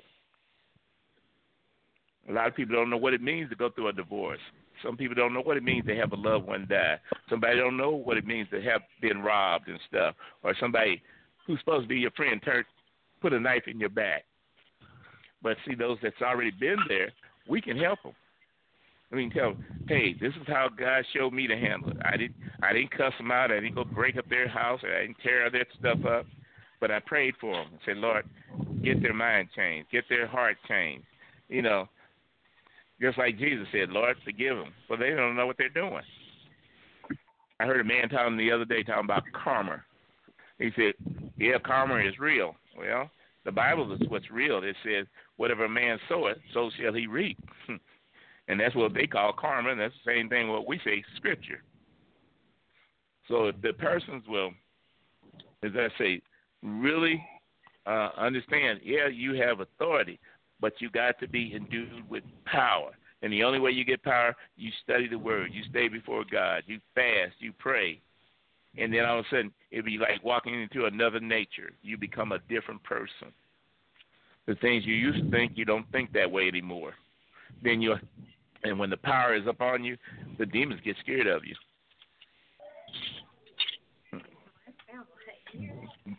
Got any other question? Well, do you believe that a lot of people do not see power in the churches that they attend, and that's why they don't maybe have an understanding that there's power out there? Yes, because a lot of the churches are not teaching the whole gospel, but they're teaching a watered down gospel. God wants you to be prosperous. That's what they hear all the time. God, name it and claim it. God wants you to be rich. God wants you to be this. God wants you to be that. But they don't teach about, hey, just like being in the military, you got to go through something. You didn't come in there being a general. You had to come in there being a private.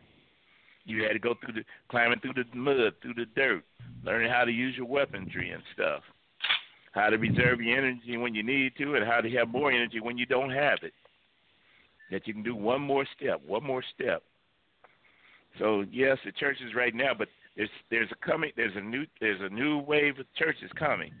There's small churches like 10, 15 people, and they're learning how to do deliverance, and they're teaching the others. And there's a bunch of them coming up now. Because God, like this preacher's name was R.W. Shambach, he said that the last day revival is not going to be in the major church, the mega churches. He said it's going to be in the small churches, and that's what's really happening. And we're getting ready to have a revival because there's people that's learning not to run away from the devil, but have the devil run away from them. So they have an understanding what that scripture says. Greater is he who's in me than he who's in the world. And the word that says, if I submit myself unto God, resist the devil, he will flee from me. It didn't say he flee from God. He said he'll flee from me. God has given us authority and power. So, yes, you can have authority, but no power ain't going to help you. So you got to get the power. Well, that answers my questions. All right. Well, thank you, sir. Well, you have a blessed day, and look to see you again soon. Yes, sir. Bye-bye. All right. Bye. Anybody else out there that wanted to call in, or before I finish up on this thing here? I don't see anybody. I think I put a check mark by everybody's name that we answered because we had a lot of calls tonight. I was starting to lose track. Well, you man. Okay, well, let me try to see what I can do on this. Looking at what Jesus said, because I got something to say about this here.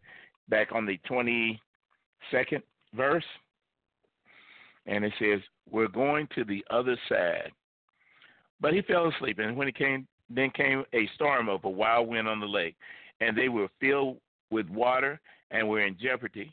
And they came to him and woke him and said, Master, Master, we perish. Then he arose and rebuked the wind and the raging of the water, and they ceased, and they were a calm. Now, then that's what the 25th says. And he said unto them, where is your faith? And what does the word faith mean? Trust. You got to keep that word in your mind. Trust. That's what faith is. Trust. And they're being afraid, wonder, saying one to another, what manner of man is this? For he commanded even the wind and water, and they obey him. Now let's go look back there. Jesus said in the 22nd verse, let us go over to the other side of the lake. Now, if Jesus is God and you believe that he's God, then you got to trust that we're going on to the other side of the lake, no matter what happened. Well, the storm came up and all this. But if you go back in the Old Testament, you can find out it was prophesied that this would happen, and that he would calm the seas and everything. It's according to the word. The test was to show their real trust in him, because if they trusted him, they wouldn't woke him up. The answer, just recently, I give testimony a lot. I was riding with a friend of mine. We were down in Texas when that tornado hit. And as the tornado was coming up, I looked up and saw it, but I had already said that we needed to go back to Kansas City. I had to be there that afternoon. So I went on to sleep. And as I say, there's no need of God being up, Jesus being up, and me being up. Because I can't do nothing, but they can. All I did was a simple prayer, and I said, Lord, I thank you because you said that we're going up to the other side, and that's all we had to do. That's what they missed when he said, let us go over to the other side of the lake. Then they should have not been fearful. They should have wanted, if they were scared, they ought to lay down and went on to sleep. Now, I'm not criticizing them because, hey, we all got to go through the test of our faith. We all got to go through and see if we really believe. And so then it says, and when they arrived in the country of the Gadarenes, which is over against Galilee, and when they went forth to the land, and they met out of the city a certain man which had devils long time, wearing no clothes, neither abroad in the house, but in the tombs. When he saw Jesus, he cried out, fell down before him, and with a loud voice said, what have I to do with thee, Jesus, Son of God, the Most High? I beseech thee, torment me not. For he had commanded the unclean spirit to come out of the man.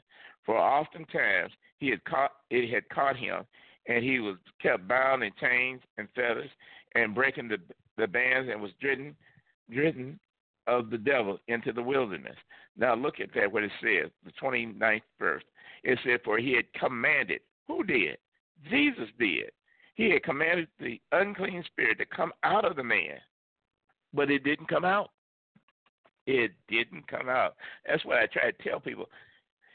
If Jesus commanded something to come out and it didn't come out, then why are we saying all you do is say one time and everything's supposed to come out? It's a warfare. And I keep telling you need to read all three accounts, not one account. There's Matthew, Mark, and Luke. You need to read all three of those accounts and put them together to find out what did happen at that garden. Why did Jesus try to cast it out and it didn't come out right away? Why did Jesus finally didn't cast them out? He just said, go. But you have to read all three of them to have the full understanding. All right, let's keep on going. And Jesus answered him, saying, what is thy name? And what does name mean? Authority.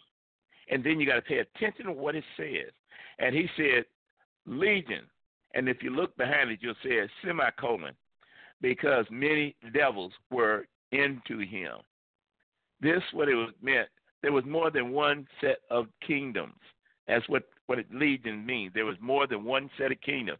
He could have had 22 sets of kingdoms that had 20,000 demons in each kingdom. And Jesus was casting out each kingdom, and he was tired. And they besought him, saying, would not command them to go out into the deep, into the pit. And there was a herd of many swine feeding on the mountain, and they besought him that he would suffer them to enter into them, and he suffered them. How did he suffer them? You have to read the other word, what it said. He said, go. Then the devils came out of the man and entered into the swine, and the herd ran down violently into the deep place of the lake and was choked. So in other words, what happened was they made a deal with God. There were so many of them, and the swine was an unclean animal, unclean. So the Jews are not supposed to eat from the unclean animal. So what did Jesus do? He said, all right, I'll make a deal with you. Go ahead and jump into those pigs. And they jumped into those pigs, all those different kingdoms. So you look at how many kingdoms they might have been in each person that met one man. All of them went in that thing, and they went down and killed themselves. So we'll take up the continuation of this next week. But as I try to tell people, I said, you need to know the Bible. The Bible interprets itself. Take time to study it. Learn your warfare. Learn what it means by time and season, purpose, and what is the whole duty of man. A lot of stuff you can read in Ecclesiastics. You want power, you start studying Psalms.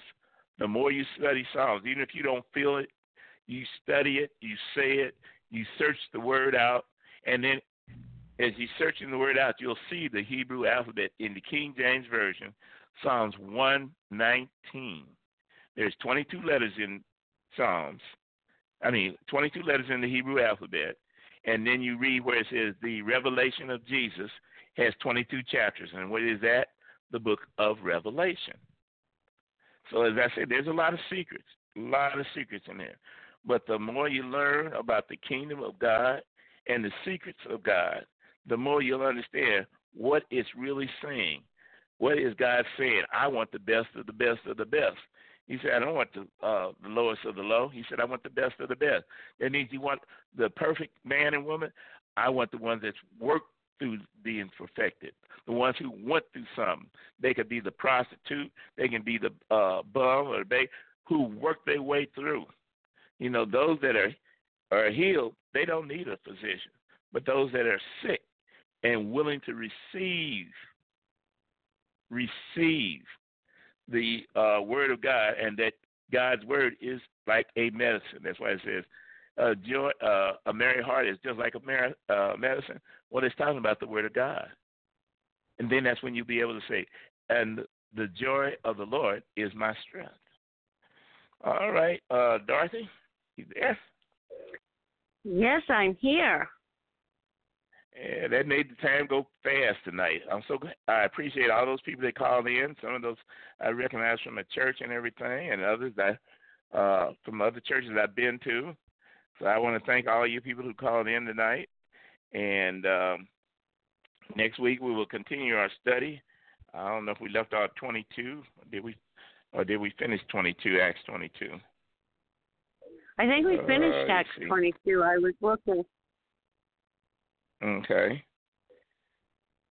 Yeah, and then so next week we'll do Acts 23, and we'll continue on about witchcraft and warlocks and how they study their craft versus what Christians are not doing. And I ain't saying all Christians. I'm just saying God told me like 2% are Christians, 98% are religious. But if you fear God, I'm trying to tell you, if you fear God and do what you're supposed to do, you'll be just as much as if somebody like David, whose love for God was so deep that he's willing to sacrifice everything to please God. So that's why you have to read the book of Jude. Some people you can love into the kingdom, and some you got to bring them in by fire. But once you start to learn, everything in the Bible goes to one thing, and that is back to the Garden of Eden, where God had perfect fellowship with man. That's why it's always talking about one-on-one. All right. I'm going to go ahead and pray, and for you to receive wisdom, understanding, and knowledge. Father, you've heard what I'm asking for. Wisdom, understanding, and knowledge for the people that have been listening here. I ask you to open up their eyes that they may see. Open up their ears that they may hear.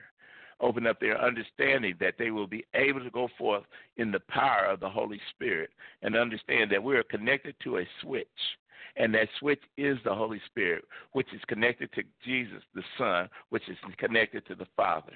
And as we start to learn of ourselves in the position of receiving the power and understanding knowledge, then we'll have revelation knowledge that we can teach some man, some woman, some boy or girl the truth, and that they can receive the things that God has for us. Father, I'm careful to give you the praise, the glory, and the honor in Jesus Christ's name. And we all say, amen. Amen. All right. All right. Well, I'll be looking forward to in 2 weeks. Oh, they remind me, I'm getting ready to go down to Texas. I'll be in Houston on the 28th of July. There's a man called Al Lucan. His family's coming there from Africa. I've seen that man. He went into the hospital, and everyone in the hospital got healed, plus he raised a couple people out of the morgue from the dead. So I'm looking forward to meeting with this man, and I'll be talking about it when I get back. So y'all have a blessed day, and till next week, may God bless you and keep you. May his face shine on you and give you shalom. Thank you, Pastor James. You have a blessed evening now. Okay. And we'll see you next time. Good night, everyone. Father bless. Good night, Pastor James. Good night, Dorothy. With the Lucky Land Slots, you can get lucky just about anywhere. This is your captain speaking. We've got clear runway and the weather's fine, but we're just going to circle up here a while and get lucky. No, nothing like that. It's just these cash prizes add up quick. So I suggest you sit back, keep your tray table upright, and start getting lucky. Play for free at LuckyLandSlots.com. Are you feeling lucky? No purchase necessary. Void where prohibited by law. 18+ terms and conditions apply. See website for details.